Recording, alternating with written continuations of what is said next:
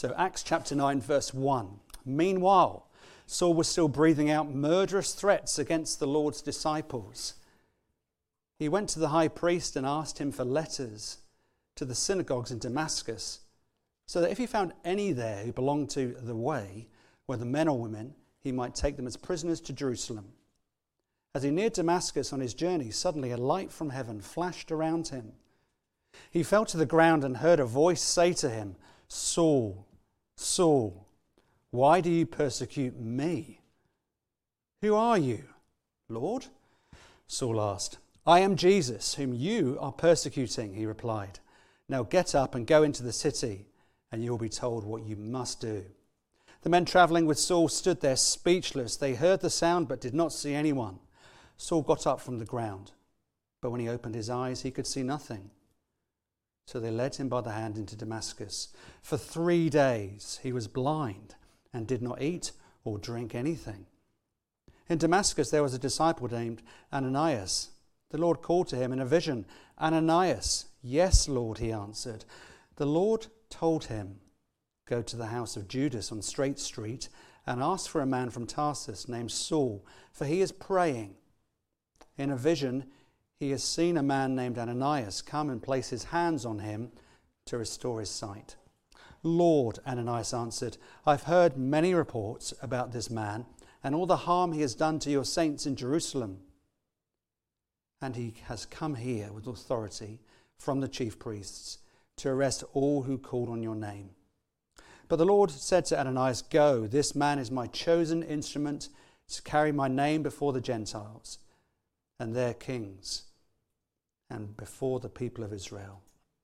I will show him how much he must suffer for my name." Then Ananias went to the house and entered it.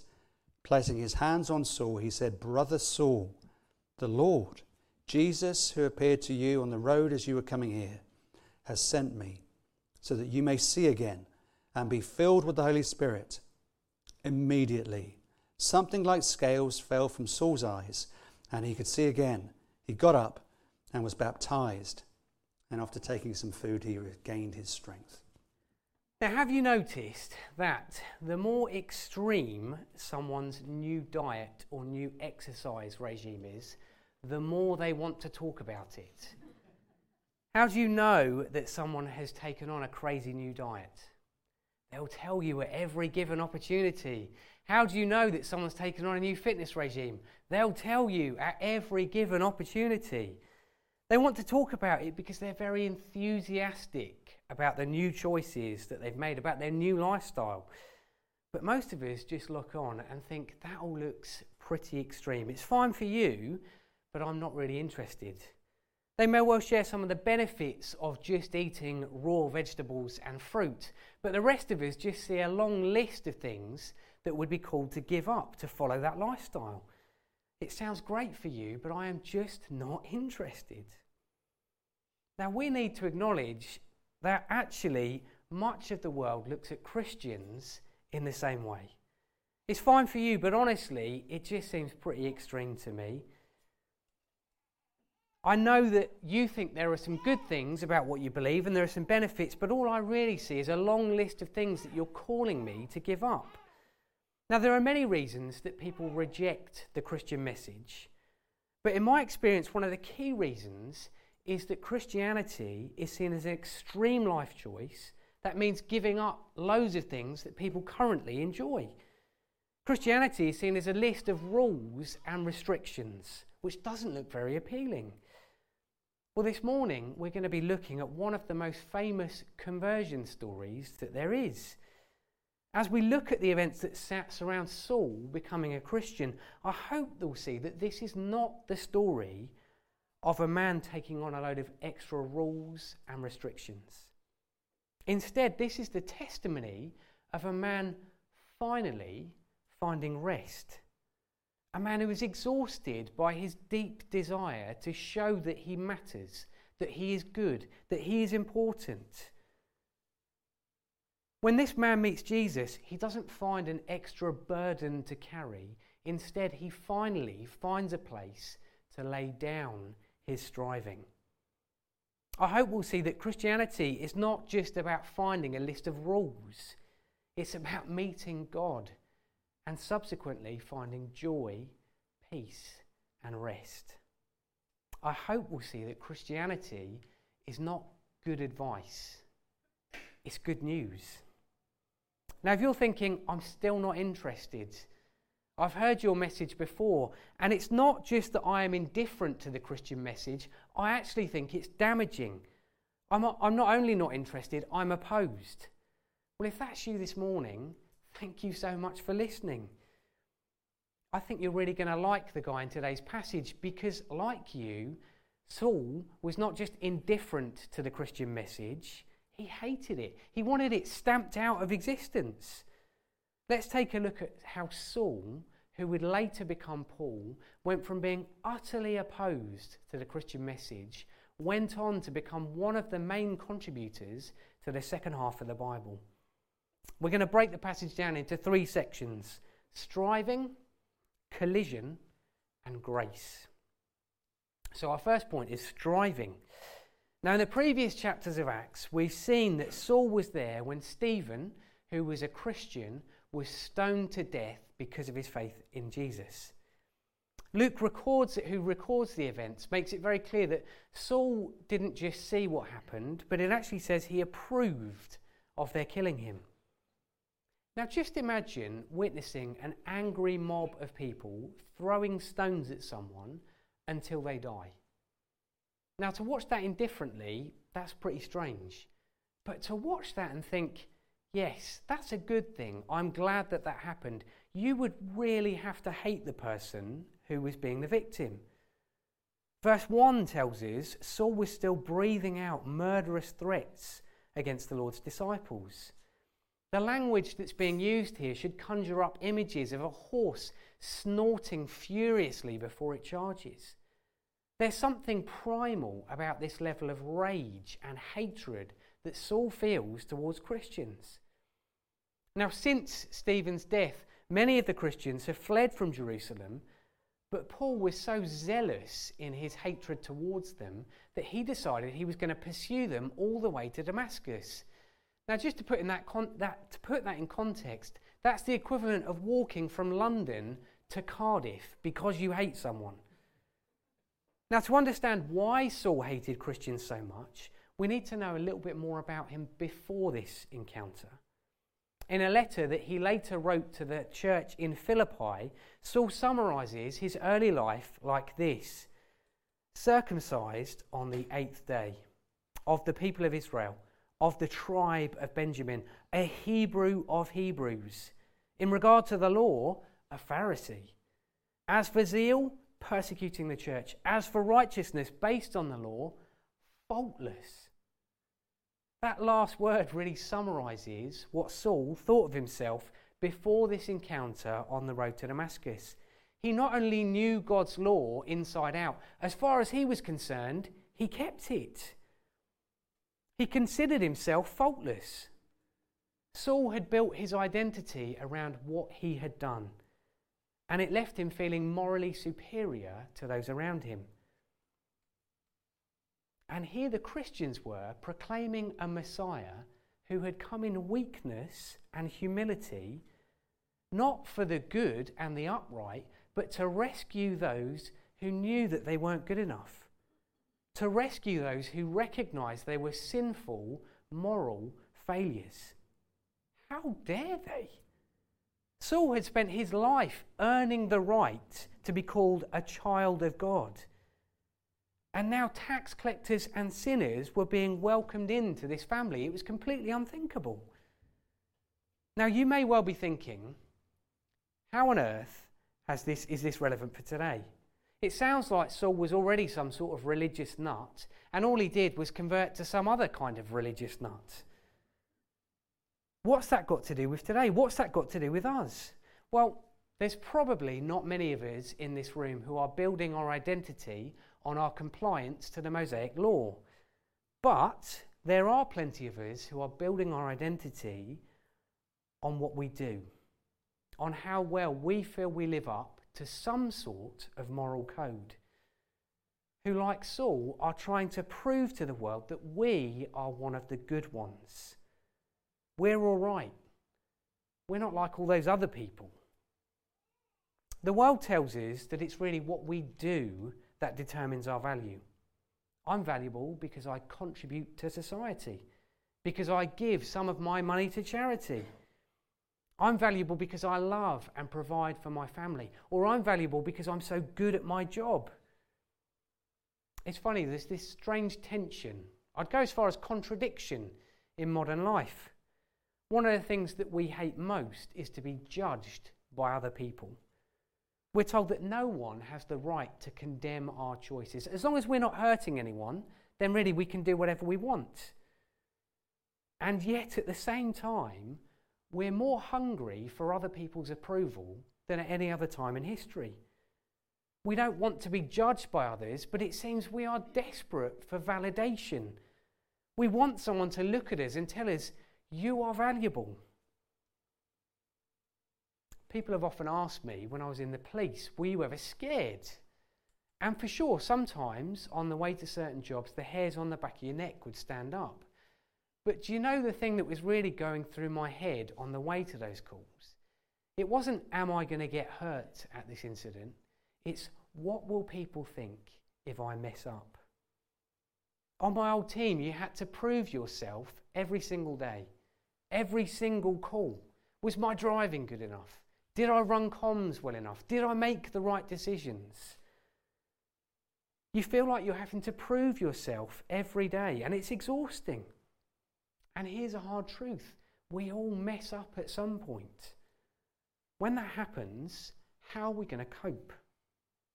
Now, Saul, I'm sure he would never admit it, but he must have been exhausted trying to prove how good he was, how valuable he was. Hunting Christians in Jerusalem just wasn't cutting it anymore. So now he was going to go all the way to Damascus. And it was on the road to Damascus that he experienced, point 2, a collision. Verse 3 says, as he neared Damascus on his journey, suddenly a light from heaven flashed around him. Now, as a married man with 2 daughters, I have spent far too much time waiting outside changing rooms in clothes shops. I have lost count of how many times I've seen an item of clothing picked up off the peg and the person says, oh, this is lovely. This is going to look really good with my favourite pair of jeans, or whatever the item of clothing might be. And I say, brilliant, just buy it and we can go home. But then you have that immortal phrase, I just need to go and try it on. So I'm waiting outside, and a few minutes later, the person appears with a rather sudden look on their face and says, no, it's just not right. Now, I'm told that the problem is the lighting in changing rooms. On the shop floor, the clothes look great, but when you put them on under the 3 million watt candle power bulbs that they put in changing rooms, suddenly it's not quite as good as you thought it was. Now, most of us like to think that we are pretty good. We may have a few rough edges, but generally, we're not bad. We might not use the word faultless, but we're definitely on the right side of the line that separates good people from bad people. Now, we can spend our whole lives convincing ourselves that we're pretty good, but one day, like Saul, we will come before God's light, which is a lot brighter than the light you find in changing rooms. And that light exposes what we are really like. When we meet the one who is truly good, when we're exposed to that level of perfection, our attempts to prove that we are good are shown for what they really are. In a literal flash, Saul's life came crashing down. Exposed by God's light, for the first time, he had to confess he didn't meet God's standards. He was what the Bible calls a sinner. I mean, do we think we'll fare any better? I think we can forget God's law for a moment. The difficult truth is that we don't actually live up to our own moral code. If you want evidence of that, you just need to look at the way most of us drive. Now, if someone does something selfish or makes a mistake or drives too fast in front of me, I'm like, you flipping idiot, where'd you get your driving licence? A cereal packet shouldn't be on the road, mate. However, if I'm driving too fast, I'm like, well, I'm a good driver, aren't I? I know the limits of my vehicle. And if I make a mistake, I'm quick to say, well, I'm only human. The truth is, I don't drive to the standards I expect everybody else to drive to. But the really hard truth is, if I'm honest, I don't live to the moral standards that I expect everyone else to live to. I mean, you might not believe in God, but if he does exist, how do you think he'll view you? You may well think, well, I'm not that bad, and I'm pretty sure if there is a heaven, he'll let me in. Well, I'm sorry to share a hard truth, but just like Saul, when we are exposed to God's unapproachable light, which one day we all will be, we'll see that we deserve nothing from God but his judgment. It gets worse for Saul. Bear in mind that he's on the road to Damascus to go and hunt followers of Jesus, who should appear in this flash of blinding light. Verse 5, I am Jesus, whom you were persecuting. In what must have been an awful moment for Saul, he realises that Stephen had been telling the truth. Jesus was not only the Messiah, Jesus had not only risen from the grave, but Jesus was now standing at the right hand of God and ruling in glory. And Saul had been persecuting those who chose to follow him. I would imagine at this point, Saul thought he was just going to get struck dead in an instant. But in what follows, Saul does not receive what he deserves from God. He receives, point 3, grace. Now, Ananias really is the unsung hero in this passage, arguably of the book of Acts. In verses 10 to 12, God calls him to go and find Saul and lay hands on him to pray that his sight would be returned to him. Ananias understandably says, God, do you know Saul? Because he's come to Damascus to lay his hands on Christians, and he's not wanting to pray for us. He's wanting us to have us thrown in prison. God's response to Ananias in verse 15 is emphatic. Go. This man is my chosen instrument to proclaim my name. So he does. He puts aside his concerns and he trusts in God. I mean, that right there could be the whole sermon. He was honest with his fears and concerns before God, but he trusted that God had a bigger plan that he couldn't understand, and he obediently followed. Are we willing to step out in faith and trust God even when we can't understand? Jesus showing up on the road to Damascus is obviously the pivotal point in this encounter. But I actually wonder if Saul would have been just as blown away by what happened in verse 17.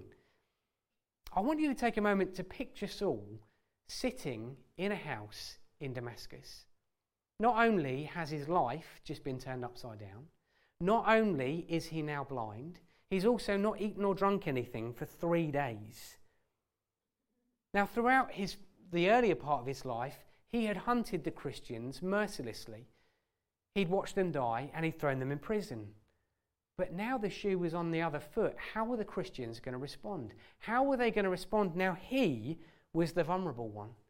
Imagine him sitting there in darkness and he feels a hand come and lay on his shoulder. He must have flinched. But look at what Ananias says in verse 17. Brother Saul, the Lord Jesus, who appeared to you on the road as you were coming here, has sent me so that you may see again and be filled with the Holy Spirit. Brother.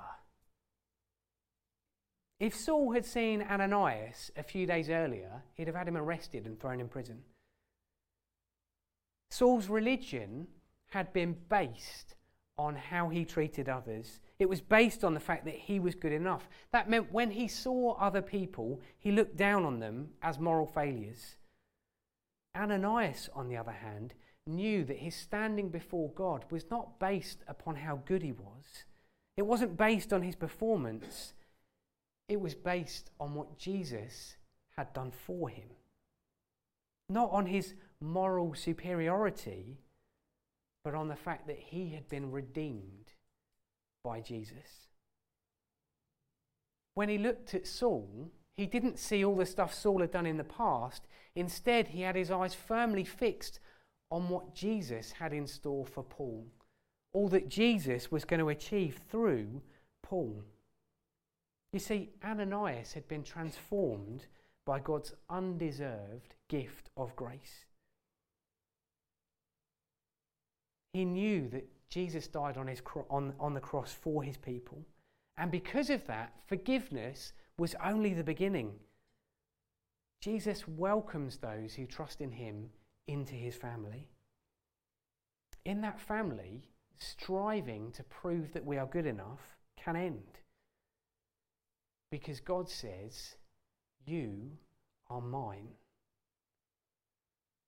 In God's family, your value will never again be based upon your performance. Instead, it is based upon the blood of Jesus, which was spilt to make you pure. The only way that a person can approach the unapproachable light of Jesus is when they've been washed with the blood of Jesus. Saul's conversion didn't involve him receiving a set of instructions. It involved him being welcomed by a Saviour. If we come to Jesus and we repent of the wrong things we've done, if we trust in what he has done rather than what we do, then on that day when we do come before God, his light will no longer expose our sin. Instead, it will reflect the glory of Jesus Christ. We won't be cast out. We'll be welcomed in as children of God. This passage goes on to show us the intimacy of relationship that God gives his people. Look again at verse 5. When Saul sees Jesus, he says, "Who are you?" Jesus replies, "I am Jesus, whom you are persecuting." Now, Jesus could have said, "I am Jesus, and you're persecuting my people." But he goes even further. You see, the Bible describes God's people as being the body of Christ. And he is our head. We are linked together in such a fashion that it's like we're one person. Now think of your own body for a moment. If you hurt your hand, your head doesn't just go, "Oh well, it's not the head. Maybe I'll just cut it off and get a new one." When part of our body is hurting, the head feels that hurt as well. And more than that, the head wants to see that part of the body get better. So it holds it close, it nurtures it, it wants to see it restored to full health. That's the way that Jesus cares for his people. If you're a Christian, that's the way that Jesus cares for you, even when we mess up again and again. Saul had an awful lot of knowledge about God. He thought he had a relationship with God. But it was in this encounter that he realised a relationship this incredible could never be earned. It could only be received as a free gift by those who repent of their sins and put their faith not in their own performance, but in what Jesus has done. The rest of the New Testament shows us that Paul's life was far from easy after this. In fact, it got a lot more difficult. Jesus warns him of that. His life was tough. But he was able to face that hardship as he rested in Jesus' performance, not in his own. As he rested in Jesus' undeserved gift of love. I want to finish by asking a question. What does all this mean for Monday morning? It's all good and well to talk about God's love in church on a Sunday, but in under 24 hours, when the week begins rushing at you, what difference does all of this make? Now, most of you know that in the not too distant future, I'm going to be returning to the police. I'm already aware of that old fear creeping up again. The fear of messing up. The need to prove myself. Isn't the point of this passage that when you become a Christian, all that can stop? Well, when you become a Christian, your identity changes forever. You become a child of God. He is the one who sets your value. That is an unchangeable truth. To use Jesus' own words, it is finished. The war has been won, but the battle continues. The daily fight for the Christian is living out our new identity. It is fighting the urge to find our value in what we do instead of what Christ has done. It is the fight to move that truth which we hold in our minds down into our hearts, where it not only changes what we do, but why we do it. The world will continue to tell us that you are what you do, which is why we need to continually fix our eyes on Jesus and hear him say every day, no, you are what I have done. It's not easy, but we must choose to listen to his voice above all others. We need to see that reading the Bible and praying are not chores done by Christians. They're the way that we come and hear Jesus say to us, I love you. I died for you. That's how valuable you are. And do you know what? When you do that, it brings freedom. Because instead of striving to find your identity in things like family or work or anything else, you can actually enjoy those things. When I mess up at work, I still don't like it, but it doesn't break me because I know that my true value is not found in how well I do my job. It's found in Jesus, and that will never change. This passage tells us that no one is beyond God's love. If you don't know Jesus, then no matter what you've done in the past, come to him where you will find rest. Rest that will never end because it is not based upon your performance. It's based upon God.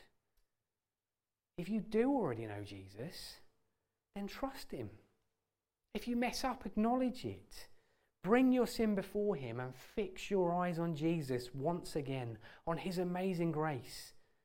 Remember that no one is beyond the reach of a loving Saviour. Keep pointing other people to him every day by living out your new identity as a child of God.